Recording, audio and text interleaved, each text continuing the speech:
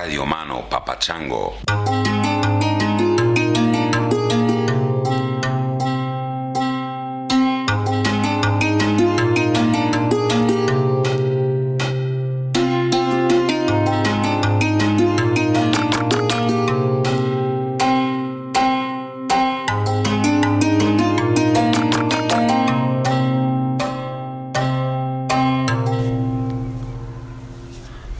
What's up, Chris? What's up, everybody? Nick here in Italy on the Ligurian coast, northwest coast of Italy, sitting in my wife's family's grove of olive trees, watching the sunset. And I've had a few strange days here. I've been working with a gardener, and we work in these really nice villas for people who have second homes here on the coast by the sea, by the Mediterranean, and they come from the cities and spend a few months out of the year living in these big, beautiful homes with pools and views of the sea. And sometimes I watch my boss kind of getting a hard time from these people. They're kind of telling him what to do, like, cut this plant, make that one grow better, like this one's too dry, this one's got too much water, move this plant there, and they're all ornamental plants. You can't eat any of them, and they don't, these folks don't put their hands in the earth, and there's just this kind of strange disconnection from the place I've been noticing, and this like an angst that comes with that. And then I got this audio message from my buddy in Thailand, and he's telling me about his girlfriend's family in Thailand. And when his girlfriend was young, her dad cut down a tree and built their house, and has been growing garlic and carrots and other vegetables to support the family all his life. It's just crazy, these different levels of connection and disconnection, and here I am, just somewhere in the middle. Peace, everybody. Love you. Thank you, Nick. Somewhere in the middle. Nick out there in the middle. I think we're all somewhere in the middle. In the middle of what is the question? What the fuck are we in the middle of, people? Yeah, it's interesting. What Nick was sort of getting at there, I think, is this yearning that people have for connection with the earth, and but you have to get dirty to have a connection with the earth, because the earth is dirt. Isn't it funny that dirty is bad? Right? Dirty is bad. Dirty mind, dirty thoughts, dirty girl, dirty fingers, dirty fingernails, dirty feet. When dirt is earth, dirt is the planet, dirt is where all life comes from and all life returns to. Ashes to ashes, dust to dust, dirt to dirt. Yeah, and yet dirt is bad. I don't know. Very strange species, this Homo sapiens. Very strange moment in the life of this very strange species. I mean, I think about that all the time. Christianity, virgin birth. Really? It has to be a virgin birth? There couldn't have been any fucking going on because fucking is so bad that Jesus could have no connection whatsoever to fucking? His mother has to be a virgin? Oh, please. Also, he's the son of God, so God fucked Mary, or does God have a dick? I don't know. This is all very, very confusing.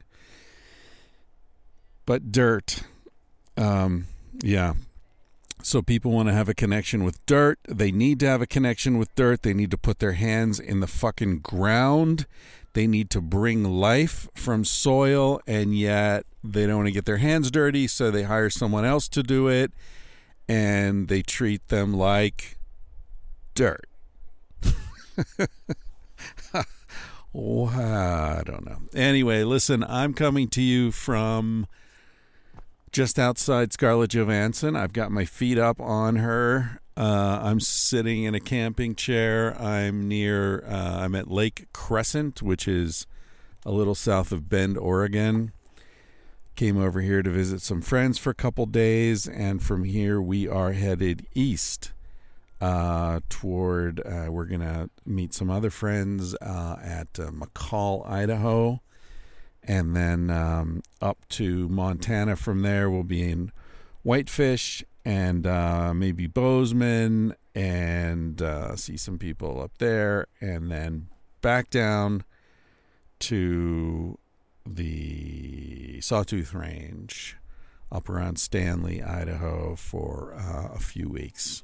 And then that'll be pretty much the end of our summer van trip this year.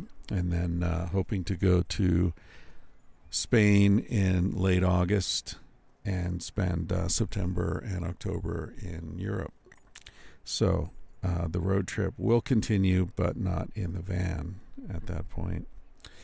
This episode is with a guy named Joe Yannetti, who Roger Nygaard suggested I might want to chat with. Roger, you may remember, is a filmmaker, documentary filmmaker, and editor. He was on a couple months ago. He works with Larry David and Sacha Baron Cohen and those guys. Anyway, after we finished recording the podcast, he sent me an email and said, hey, I've got this friend Joe Yannetti. I think you'd really like him. He's a comedian, and he was sort of the genius behind the show, the movie that Roger, I guess, directed and produced and wrote the screenplay together with Joe, about used car salesmen. I forget what the name of the fucking movie was right now. One word name. I'll think of it in a few minutes.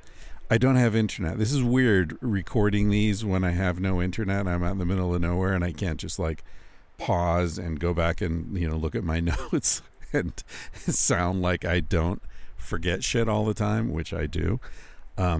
But anyway, Joe Yannetti, really interesting guy. And it's, when I think of the conversation that I had with him that you're about to hear, the feeling that I get is kindness. That Joe is a really kind, thoughtful, decent guy, which is not, to be honest, is not a set of adjectives that normally comes to mind when I'm thinking of comedians. In my experience, comedians tend to be pretty neurotic, a lot of angst, a lot of conflict going on, and kind of discomfort. And maybe Joe was like that years ago, but he has had a serious health issue that he, had to confront and experience, and he talks about that in our conversation. I don't know if that brought him to a place of kindness and compassion, or if he's always been that way, but that's certainly where he's at now, and he's an awesome guy. I really enjoyed this conversation with him. So I hope you do as well. I am recording this now at the park because I'm going to be in Bend tomorrow when I will upload this. That'll be Saturday, July 4th. It's the 4th of fucking July, ladies and gentlemen. Happy Independence Day.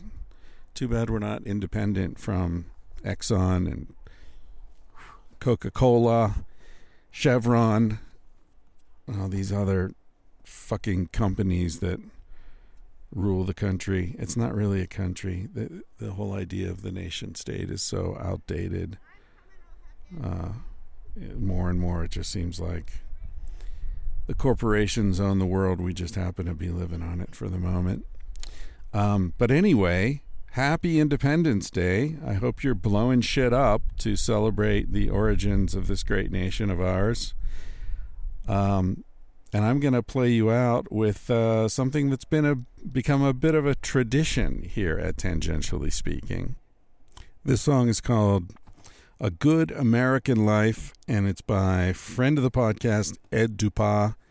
That's D-U-P-A-S. A Good American Life is the name of the album that this appears on. Really thoughtful. Really thoughtful. And if you're new to the podcast, you probably haven't heard this song before. If you are not new to the podcast, you have heard it, because I've played it, I think, every 4th of July since I first heard it, since Ed sent it to me. Ed, I hope you're still out there listening. I hope your career's going great. I don't know. I wouldn't know if it was or if it weren't, but I hope it is. This is an amazing song, and my other favorite song by Ed is called Flag. I always sort of have a conundrum which one to play. They have very similar messages, really looking a little more deeply at the American dream and what it really means to people in reality. And as George Carlin said, you have to be dreaming to believe this bullshit. Yeah, anyway, I hope you're doing well. I hope that your 4th of July weekend or week is treating you right, and that there aren't as many flies landing on you as there are on me right now. I'm going to wrap this up and let you listen to this song by Ed Dupas, A Good American Life. Make sure you listen to the lyrics, and then I hope you enjoy this conversation with Joe Yannetti. All right, everybody, thank you for your attention and your time and your good feelings. And if you want to support the podcast, you know how to do it. I'm not going to nag you about it. I appreciate everything you do, any way you do it. And I will catch you again soon. Ciao.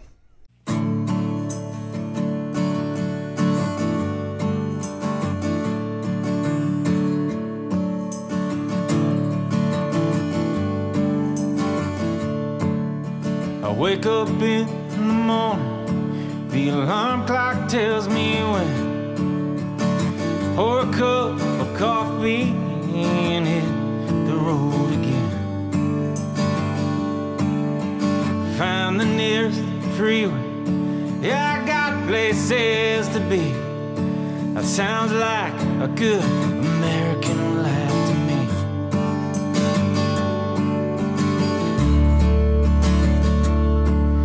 And I'm heading to the office or the job site or the mill. Time to make some money, yeah, time to pay some bills. They're charging me for things that I used to get for free.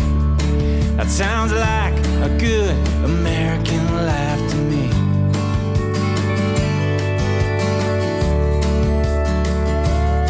That sounds like a good American life to me. Just trying to catch my breath so I can tell myself I'm free. Feels like I'm running in circles. Guess I'll wait and see. That sounds like a good American life to me.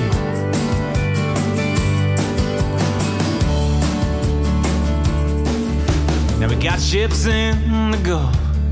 Yeah, we got them in Japan. Got boots on the ground in Germany and Afghanistan.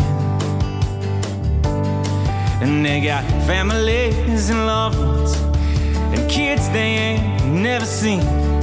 That sounds like a good American life to me. That sounds like a good American life to me. Just trying to catch my breath so I can tell myself I'm free. Feels like I'm running in circles. Guess I'll wait and see. sounds like a good American life to me.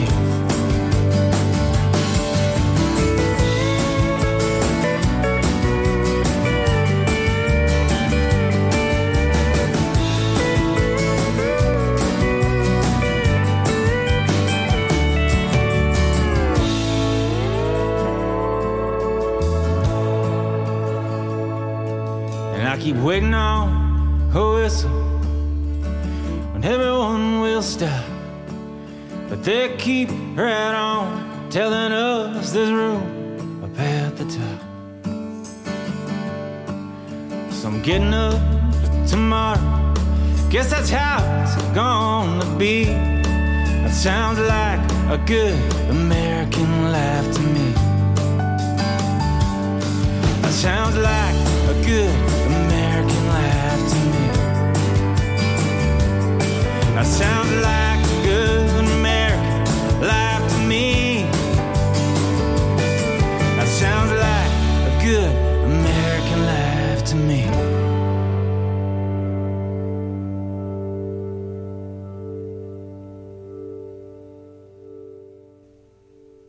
All right, here we are. Joe Yannetti, thank you for taking the time to chat today, man. Hello, it's my pleasure. Thanks for having me. Yeah, so your buddy, our buddy, Roger Nygard. Yes. After the last time I talked to him, he said, "You should really talk to my friend Joe. He's really interesting." And that we were talking about Suckers, and I guess, I don't know, did you write the screenplay, or it was based on your experience, or what was your connection? Yeah, we wrote it together. I originally wrote it as a one-man show that I was going to do myself, and of course I sent it to Roger to read it and give me his thoughts. And his thoughts were, I can turn this into a screenplay and we can make a great movie. Wow, So, like it was a big con better job. answer than you were hoping for, I guess. Yeah. Yeah, could it you was- take it a was- look at this? yeah, and they tore it Yeah, apart. I can make a movie. Yeah. Yeah, he's, well, that's he's great. like a workaholic. So for him to take a whole script and take out all the parts that can't be in a screenplay and put all the parts in, and it would have taken me 4 years. It took him about 4 hours. Yeah. He's funny. He's one of those guys who's like highly productive, but he seems relaxed. Yeah, I don't know how he does it. yeah, I don't either. It really aggravates me. If I could do half of what he does, I'd be rich. He must just be a lot smarter than us normal guys. I don't know. Yeah, I mean, we were talking, and he's like, then I, edited the, Borat movie, and then I was editing Curb Your Enthusiasm, and then I'm making these movies, and then I, I'm writing a book too. I'm like, oh, Yeah, fuck you, yeah. dude. Come on, you're Yeah. writing a book too. Yeah. It's like, I'm going to write a book when I Another book. retire. Yeah, exactly. So what was when you were thinking about it as a one-man show, it was based on your experience as Yeah. a used car salesman? Is that Yeah. it? Yeah. It was actually new cars, mostly new cars, because there was new too cars. much hassle when you sell a used car. There's more money, but there was too much hassle. So I like selling the new cars, because if something went wrong with the car, it was under warranty. They didn't get mad at me. We fixed it for free. But my first wife and I decided to have a baby, and I didn't want to miss anything. I actually bought her a book while I was on the road. I'm a stand-up comedian, and while I was on the road, I bought her a book about all the changes her body would go through.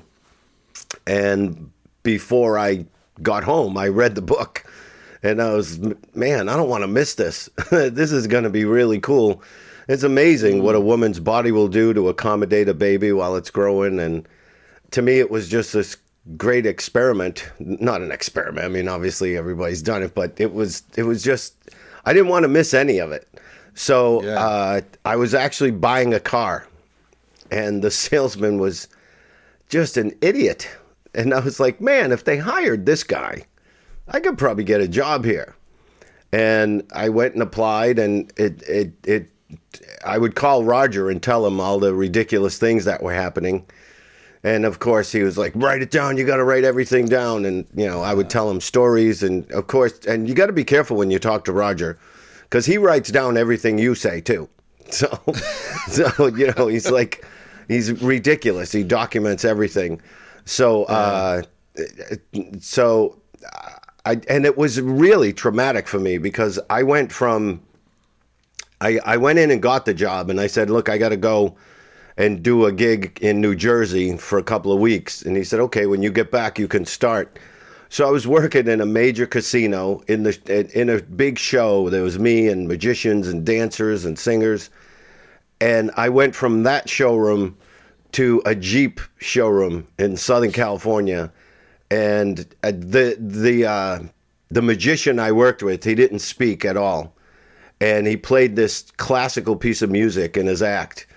And when I went to work at the car dealership, the Muzak, that song came on.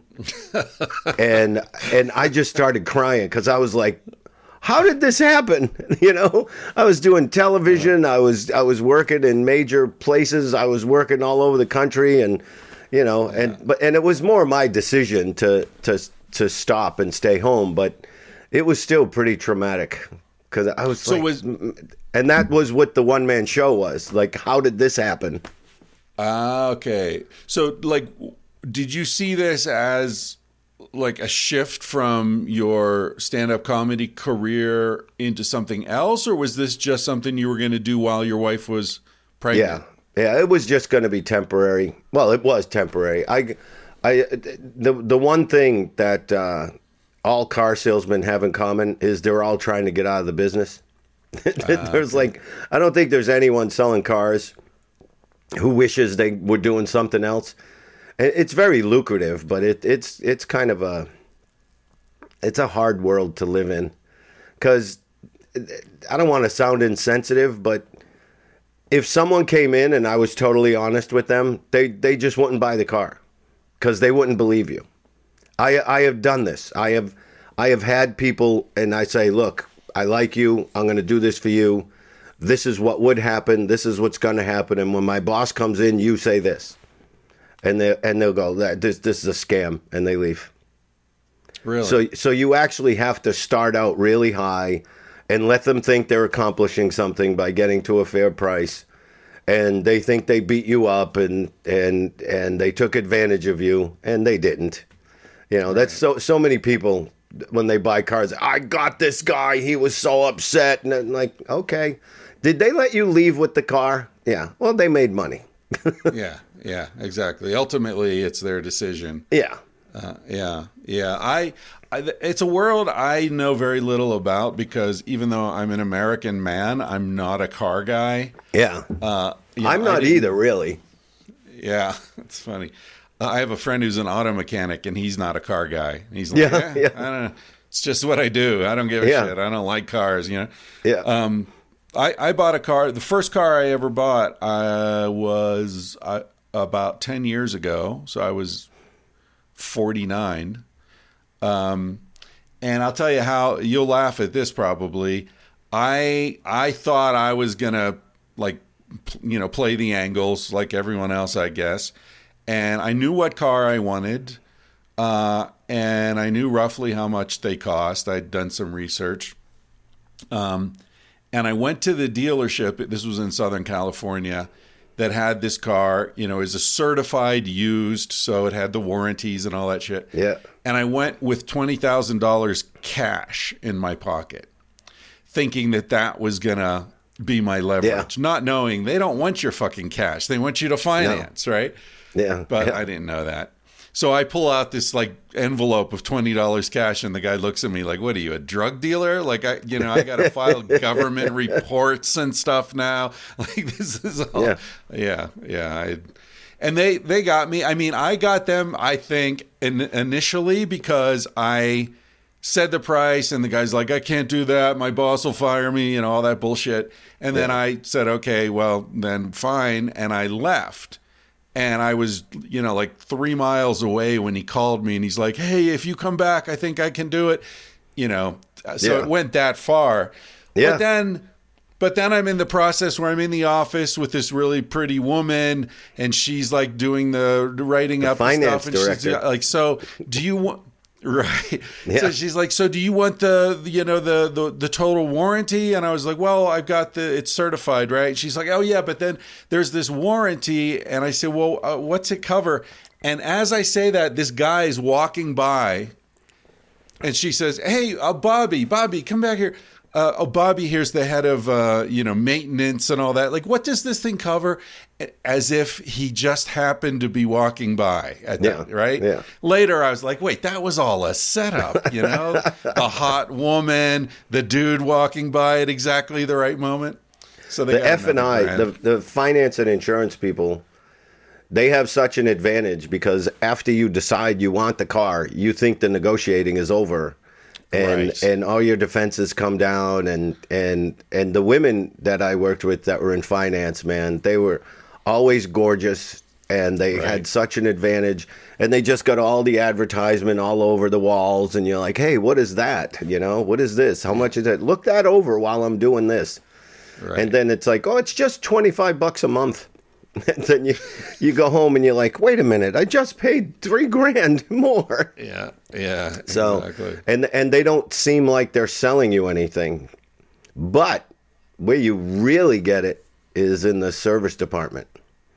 That's Roger and I have toyed around with doing a sequel about the service department because they're upselling you everything. Right. And they're worse than the car salesman. Right. And their prices are inflated as well, right? Oh, I mean, yeah. everything costs more from a dealership. Yeah. How long did you do that? I sold cars off and on. Once when my wife was pregnant, and then I went back again. I stopped. I was on the road for a while, and then we made the movie. And then we had a deal with HBO to make a series based on the film. And by then I was divorced. And I went back to LA and went and sold cars again.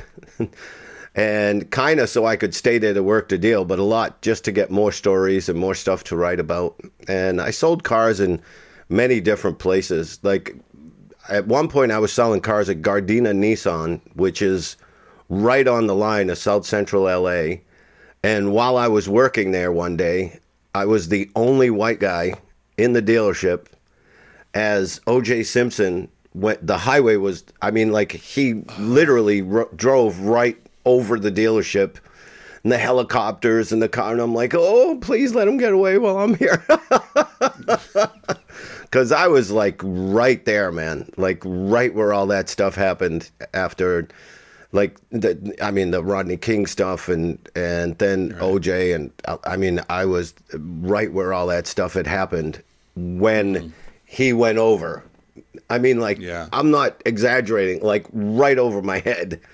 So and then I worked the complete opposite of that was selling Toyotas in Santa Monica, where a guy would come in and he's like, I want to buy this for my daughter, and I'm like, oh, bring her down and have her drive it. And he's like, well, she doesn't have her license yet. And I'm like, that's a $55,000 truck. And he's like, yeah, I'm going to get it for her. I might go get the Lexus because it has the electric mirrors and I don't want her to ruin my garage. And I'm like, man, one time a buddy of mine told me this. I wasn't working there at the time, but Jeff Bridges came in to look at a car that he was selling. I think he was selling Corvettes or something. And Jeff Bridges made him drive the car all the way to his house and put it in his driveway so he could go up into his bedroom and look down on the driveway to see how the car looked in his driveway. And then he didn't buy it. Wow. That's amazing. So there was all kinds of, different situations.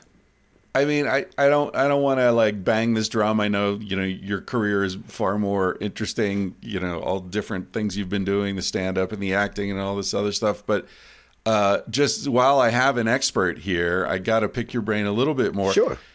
What's the right way to buy a car? The absolute right way to buy a car is to do all your research. Like, do all the research, go to a credit union if you have one already. If you don't, join a credit union. And you can just go there and say, if I bought this car, with my credit, have them check your credit and then whatever you're going to put down, and they'll see what you qualify for, and they'll give you a great interest rate.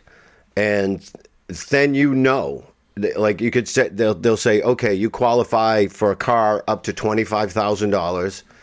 We'll finance you for this long. Your payments will be, $350 a month.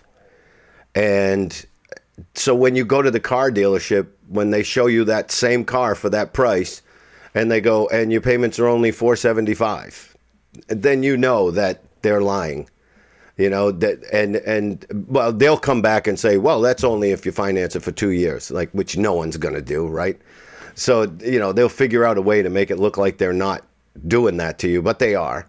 And you do all the research about which car you want, and also understand that you're the one with the control. I have friends that are literally terrified to go into a car dealership to buy a car. And I'm like, they can't force you to write a check. You're the one with all the control. If you don't want to buy a car, you say, I'm comparing these 3 cars, and go drive them. And sometimes even go rent the type of car you think you want to drive or you want to buy, and drive the car for a week and see how it feels and get used to it a little more than that. But then you call the car dealership and you make an appointment, get the sales manager on the phone and say, I want this car. I've done all the research. I want to talk to a guy that's not going to, give me a hassle. And you walk in, you say to the guy, I think I want this car. I want this color. And I know what it costs. I already have my financing. And if I was the salesman, I look at that and go, okay, I can grind this guy for 3 hours, or I can make the same amount of money in 20 minutes. So, a smart salesman would understand that this person coming in knows more about the car than I do. They know what they want. They know what they can get for financing, and they know what their credit is, because sometimes you can convince someone they have bad credit when they don't, and that puts them on the defensive and convinces them that they have to go with the higher rate, and then the dealership makes money off the rate. So the main thing is research. Do all the research and find, and sometimes you can go to a credit union and the dealership will beat their interest rate. Sometimes they have all kinds of special deals. If you're buying a car that's a leftover from the year before. So as long as you know where you should be, they can't really fool you on too many things. Is it true that it's best to buy a car at the end of the year because they're trying to move out that year's model? Well, some people just want the newest, latest version, so you buy that as soon as they come out. But the new cars, they don't come out right at the end of the year. So if they still have the car that you want and you're willing to have, the year before. Because when you go to sell that car, the resale value, obviously, if it's a 2-year-old car or a 3-year-old car. But if it doesn't matter to you, go in either at the end of the year or when the new models come out. But if you can actually wait until like 2021 to buy a 2020, they really, you take a chance that they might not have any left. But you do get an amazing deal. They'll give you great interest rates. They'll give you rebates. They want to get rid of those. Right. So how did you meet Roger? Also, at the end of the month, because a car dealership's inventory depends on how many cars they've sold. So when you go to the end of the month, number one, they might have incentives for the salesman, and those incentives give him an incentive to sell the car. If he sells a certain amount of cars in a month, or there's a particular car that has a bonus on it. So right at the end, like the last day of the month, and go in right before they close. Because then they're like, the guy wants to go home. Well, he wants to go home. Everybody wants to go home. They'll all be yelling at each other. You have the advantage to get them to fight with each other. They'll be nicer to you. And then, you know, the guy might need one more car to make his bonus or something, you know? Right. That's good advice. Yeah.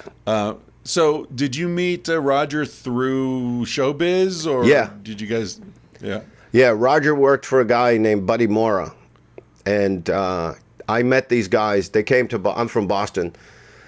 They came to Boston scouting locations and then comedians for HBO special.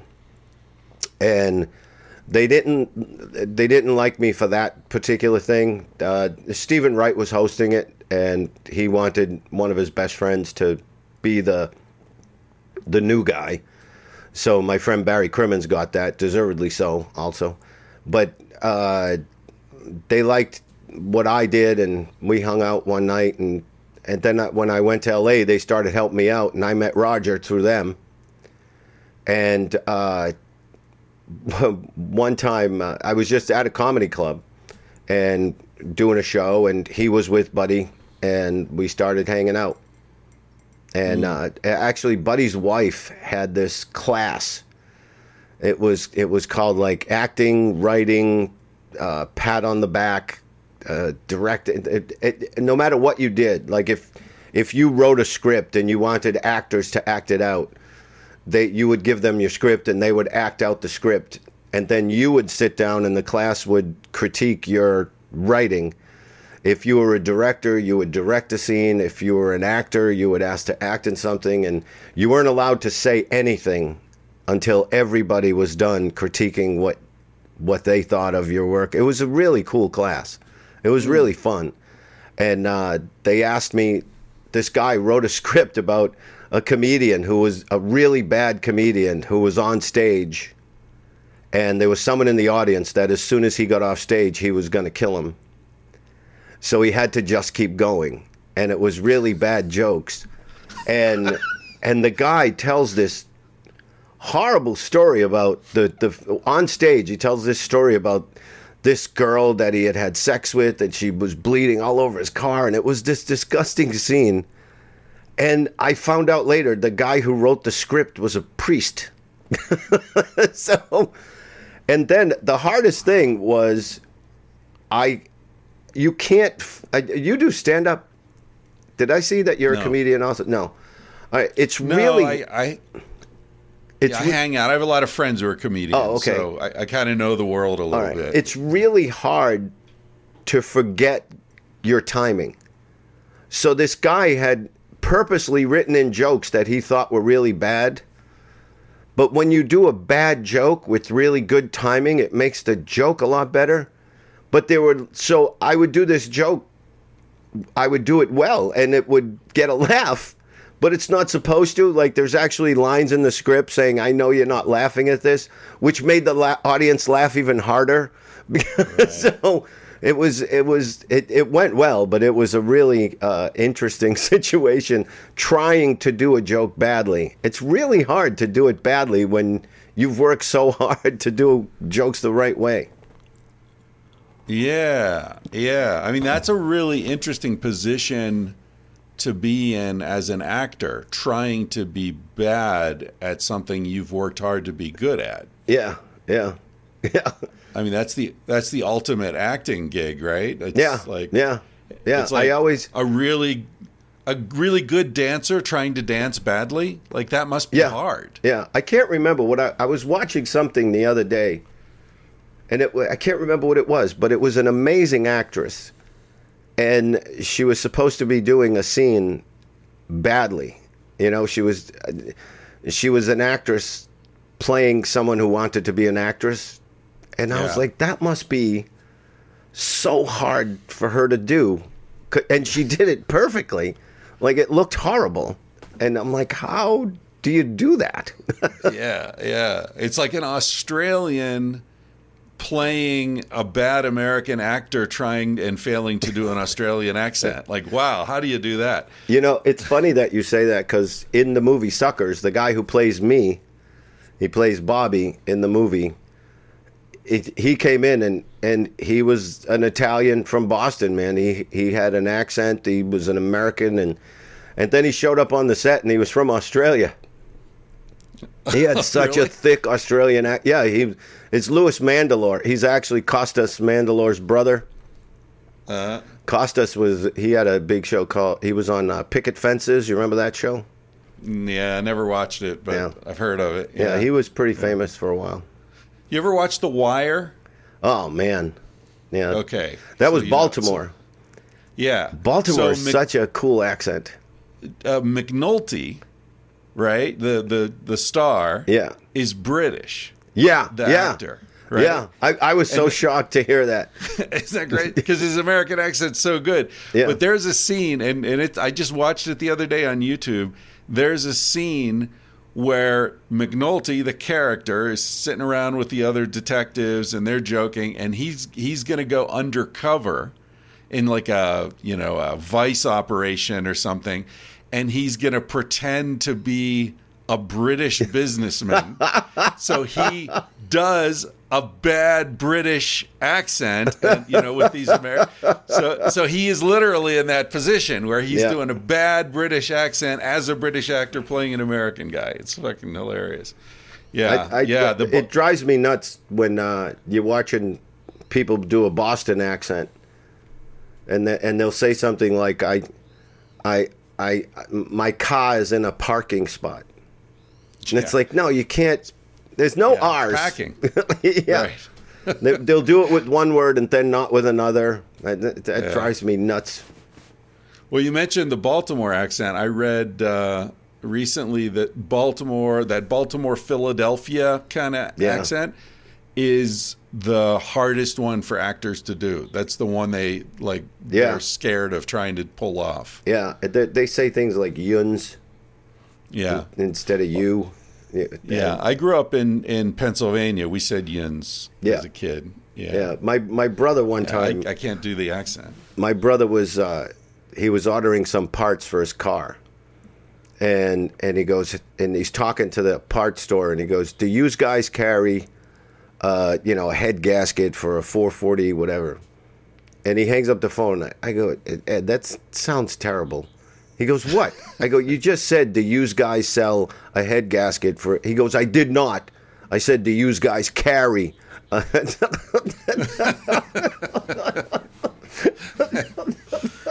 over his head. Yeah.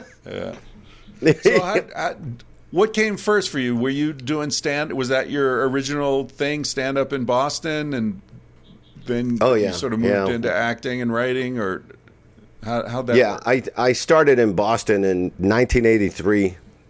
I was 20 years old, and some people had convinced me that college wouldn't be a smart thing to do.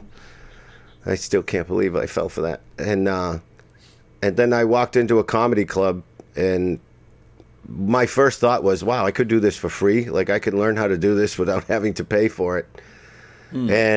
And my second thought was, man, they love that guy up there. I want to be that guy. So I went back the next week, and I did stand up in Boston for 4 years.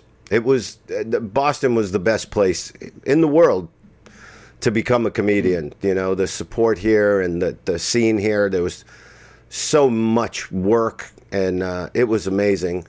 And then I went to New York for a little while. New York. I've been back in New England for too long. I went there for a little while, and then I went out to L.A.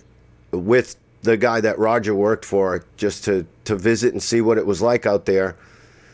And I decided, man, no matter how big I get in New York, I would have to start over in L.A. again. So I just moved to L.A. Excuse me. And then, I started working on the road, traveling around the country, which, I grew up in the inner city of Boston. I had never done anything until I became a comedian. So it was a gigantic thrill for me to start traveling around, and I'm sorry.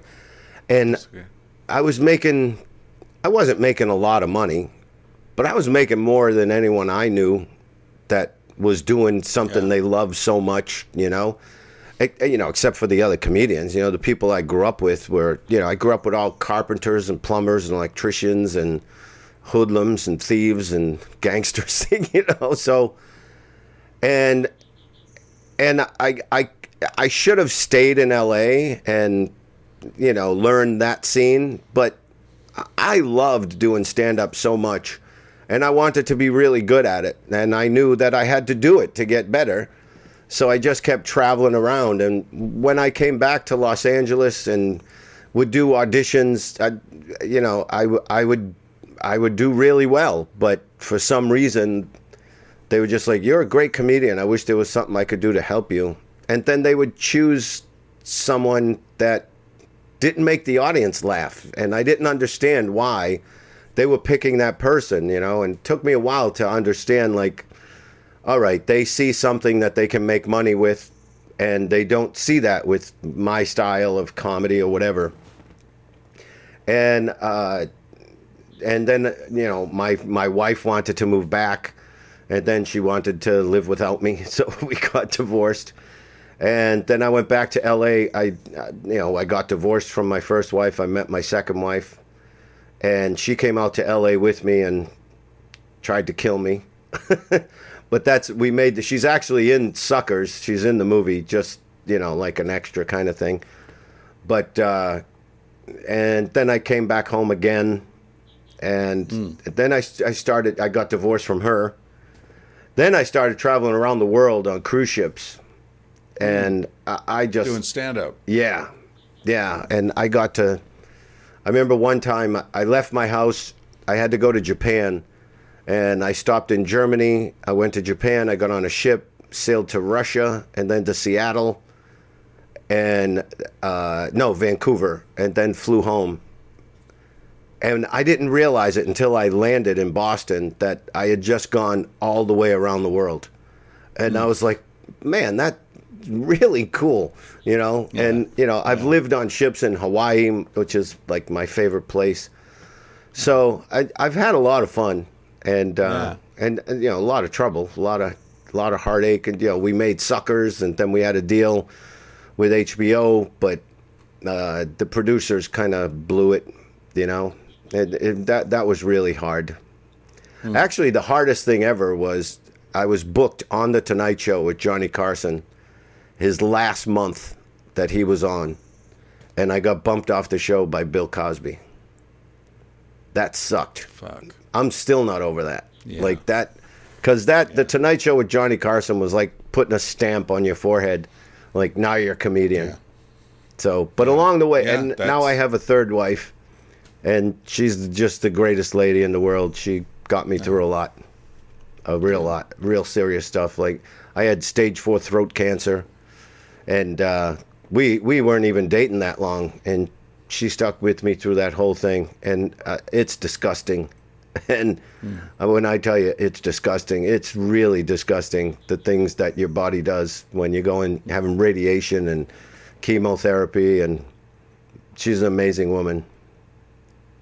So congratulations, man. Thanks, man. That's the top of the mountain right there. You know, yeah. Have someone who'll stick with you no matter what. That's I know being on Johnny Carson is a big deal, but this is a bigger deal. Oh yeah, I'm alive. Yeah. I'm alive, man. Yeah. That was you're alive, and you're loved. You know, I mean, and Roger's the expert on marriage now.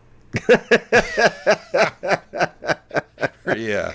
He asked me, he goes, "How many times you going to get married?" I said, "Just one more after this one." No, I mean, I don't want to, I don't want to put you in an uncomfortable place, but you said your second wife tried to kill you. Did you mean that literally, or just drive you crazy, kill you?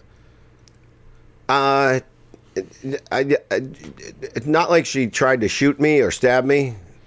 But she would have killed me if she could have, you know, if I didn't get away when I did. She was never, like, formally diagnosed with it, but I'm pretty sure she had borderline personality disorder. And that's just the worst torture in the world, you know. They figure out exactly what you want them to be and become everything you ever wanted. And then you fall in love and they turn into everything you ever were afraid of, or she just she drove me insane. I taught her how to do stand up, and I don't know if you use vulgarity on your show here. Fuck yeah. So my friend Bobby Kelly, he's a pretty popular comedian right now. He was our best man, and I said, I'm going to teach her how to do stand-up. And he instantly said, "You fucking deserve everything you get." So he could see it and coming? he was right. He was right. We were doing it together, and I'm still convinced we would have been very famous and very rich if she wasn't just so crazy. She was absolutely gorgeous and hilarious, but she just couldn't be happy. It's really sad. I feel bad for her. She just refuses to accept any kind of joy in her life, and we would have had everything. But I'll write a screenplay about that someday. Yeah, I was wondering. While you were talking, I was thinking. There's the elements of beauty and hope and triumph and despair, and I mean you got all the elements of a good story there. Yeah, well, we were at an open mic night one night in Boston, just hanging out with some friends, and she didn't even know. I just told my buddy to introduce her, and I just wanted to see. She'd never been on stage like that before.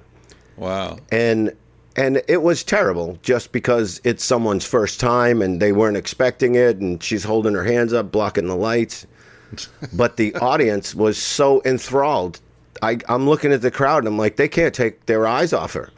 And it wasn't because she was an attractive woman. It was that they wanted to know what she had to say. And we used to do, like, I would have her open for me, and she would go on stage and talk about this, Italian guy that she was married to who was, an asshole. And then I'd go up on stage after her and talk about this woman I was married to who's insane and drives me nuts. And I would get the audience to heckle me and say something rude about her.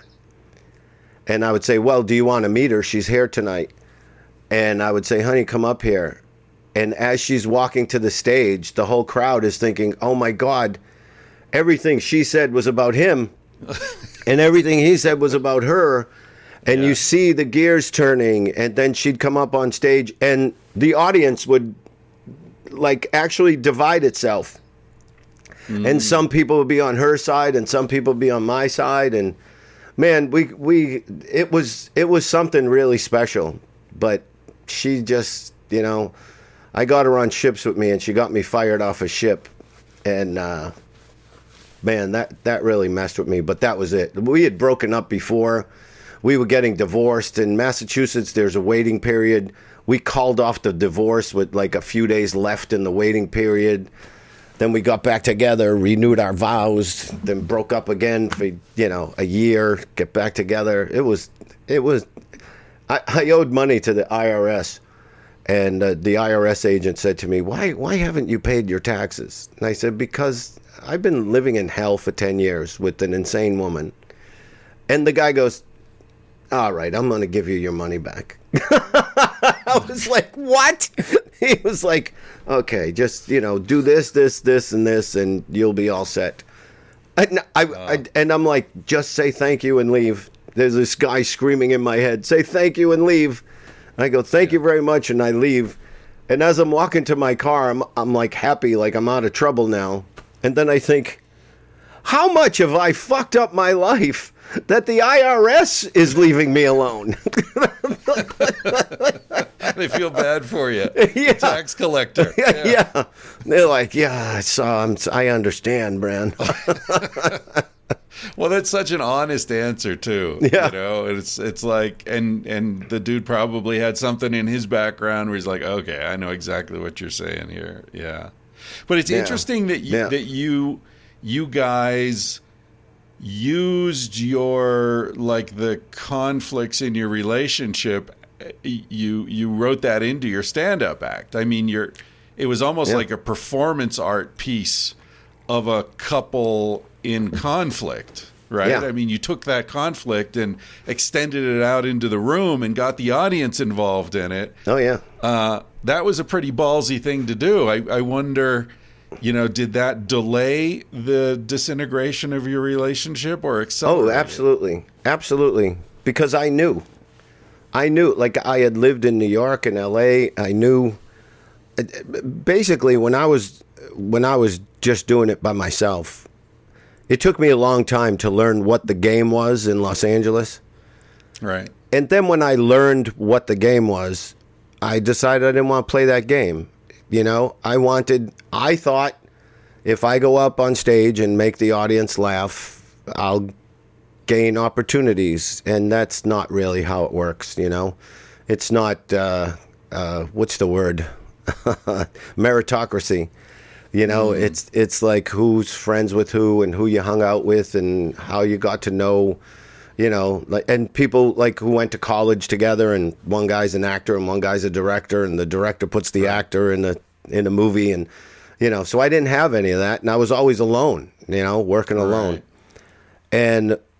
But then when I met her and saw the dynamic that we had together, I knew that I didn't have to go to LA and spend years there, and I didn't have to develop 2 hours of material, and I knew I needed maybe 12 minutes, and I got her to come on ships with me.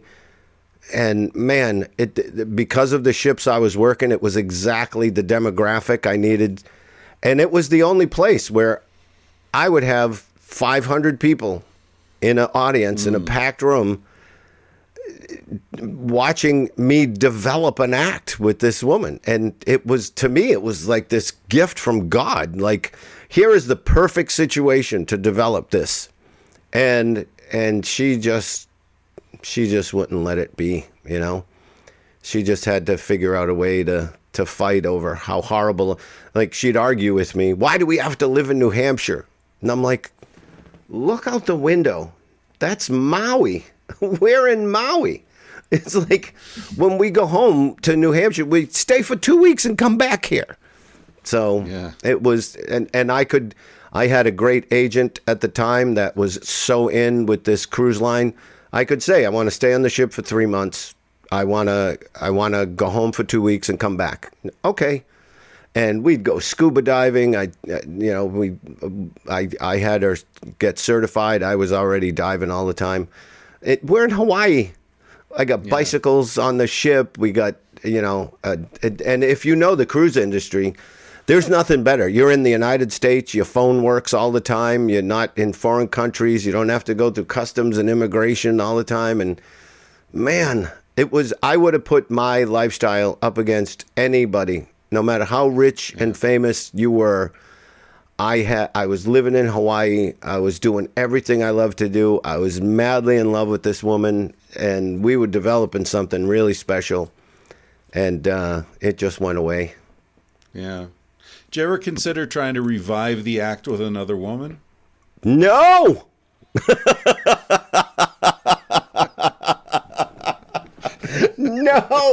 No. Oh, you're making me dizzy just thinking about it. I could do stuff. I could do stuff with my wife. Like, we'll do stuff on YouTube and just make silly videos and post them on social media. But it's so difficult because show business, the pressure and everything. And now I've learned actually from working cruise ships, because on a cruise ship you do a show and you're famous. It's a little tiny world, but you're famous in that world. And I can't even imagine what it would be like if my life was like that everywhere I went. Right. That would suck, you know. And everyone people who sees you wants to talk to you, and they think they own you. Yeah. They think, and I would never be able to have a conversation in a restaurant with my wife. I have friends that are really famous, and they tell me things that are. It's like, no, I don't want to live like that. I'm sure there's a lot of advantages to it. Actually, the only thing that I wish I had, which is just sounds really weird, I know, like healthcare, you know, like if I had a relative or myself or, you know, God forbid, if my wife got sick and needed something that I couldn't afford, that's when I feel like, man, I probably should have stuck with trying to be rich. But there's a, I don't remember if it's Chinese, but there's this saying that if you want to know what's important to you, look at what you have. And I know that the most important thing to me is free time. Like, I love being able to do whatever I want to do whenever I want to do it. And I really don't care about being rich or famous. Yeah, yeah. Well, I mean, I probably wouldn't turn it down. Well, but you've been around it enough to know that it's not free, you know? Right. You don't just add money. That's a great way to put it. You add the money, but you got to take away something else, whether it's free time or self-respect or your health or your relationship. You know, that it's always a give and a take. So yeah, I have friends who are wealthy, and I've been around enough wealth to see, like, I've never envied anyone, their wealth, their beauty, their fame, whatever, because everything comes at a price, you know? Yeah, I have relatives that are ultra wealthy, and then they you know, they can't sleep at night. It's like, what do you worry about? You know, it's like, what are you worried about that you couldn't handle? Just, you know, I can't imagine, and I know they have certain problems and stuff, but I also look at them and go, man, me and my wife enjoy ourselves so much more. You know, making do. You know, you might have a boat that's worth $2 million, and you know, my boat's worth $2,000, but I use mine every day. You know, and I have a blast, and I go out. I live on a lake in New Hampshire. You know, go out and watch the sunset and jump in the water with my wife and get drunk. You know, and we just have a blast. We really do. I finally found the greatest woman in the world, man. That's beautiful. Yeah. I'm really happy for you. That's great. Yeah. And she's got an Italian last name, and she was born in Ireland. Sounds Catholic. Yes, very. Yeah. Listen, dude, I really enjoyed just hanging out with you here for a few minutes. I know we barely scratched the surface, but you're a really nice guy. I'd like to. Thanks, man. If I'm ever on the East Coast, I hope we could like hang out. Well, now my thing right now, I'm trying to build a comedy club here in New Hampshire, southern New Hampshire. Yeah, right on the line in Massachusetts. So I got the greatest location. I got the biggest name. It's going to be an improv, and I got all the pieces except the money. Now I got to go find the money. So I got to find some investors, and so if there's anybody out there. Wants to invest in a comedy club. Yes. Yeah. Well, it sounds like you've definitely got the contact. You know that world really well. Yeah. And I just want, I really just want to stay home now. Yeah. Right. I want something. I want a little piece of the world for myself. Right. Yeah. You know, I used to travel a lot when I was younger, backpacked all around the world. Sometimes. Yeah, that was my thing. I mean, you did it on the cruise ships. I was just with a backpack, you know, in India and Nepal and all over the place. And sometimes I'd meet people older than me, you know, in their 40s or 50s or whatever, and they had like a guest house or a little cafe or something. And, you know, invariably they were people who traveled when they were young, and then they got to a point where they're like, I don't want to travel anymore, but I still want to hang out with travelers. Yeah. You know? So pick a spot, make a beautiful place, and then those people will come to me. You know? Yeah. Oh, that's beautiful. That's beautiful. Yeah. Yeah, because I love being in places. I just hate getting there. You know, it's so ridiculous now, you know? Yeah. But so many people, like, what about you? You're saving for your retirement. And it's like, you're saving your retirement so you can do what I do every day. You know? Yeah. It's like, what am I going to save my money so I can travel? They pay me to travel. Right. And I spend all my money in all these places, you know? And it's, you know, I started hiking, and just the things that you see are just, it's just amazing. And the people that you meet, and you're like, we're all the same, man. Everybody's the same, no matter what color you are or what kind of accent you have. And, you know, everybody loves their children, and it's really, it's such a wonderful experience. Like, my daughter drives me nuts. My daughter, every time she has a vacation, she goes to Disney World. It's like, go somewhere real. Yeah. Is there any particular insight that you gained from the experience with cancer? Oh, Yeah, man. Stage 4, that's like, it's amazing you're alive, right? You know what?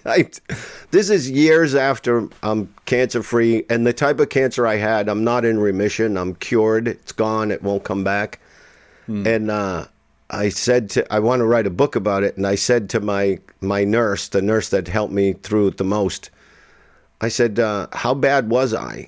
And she goes, aside from death, worst case scenario. I go, really? But it was only stage 4. And she goes, what do you mean? I go, well, stage 5 is the worst, right? And she goes, there's no stage 5. I go, what? And like, all this time I was thinking, hey, it's not the worst it could be. I'll be fine. She tells me there's no stage 5. But what I mean this totally honestly. I mean, obviously, physically it was the worst year of my life, but in every other way it was the best year of my life. The outpouring of love and support, and, you know, from my family, my brother, who just recently passed away, he died of cancer in January.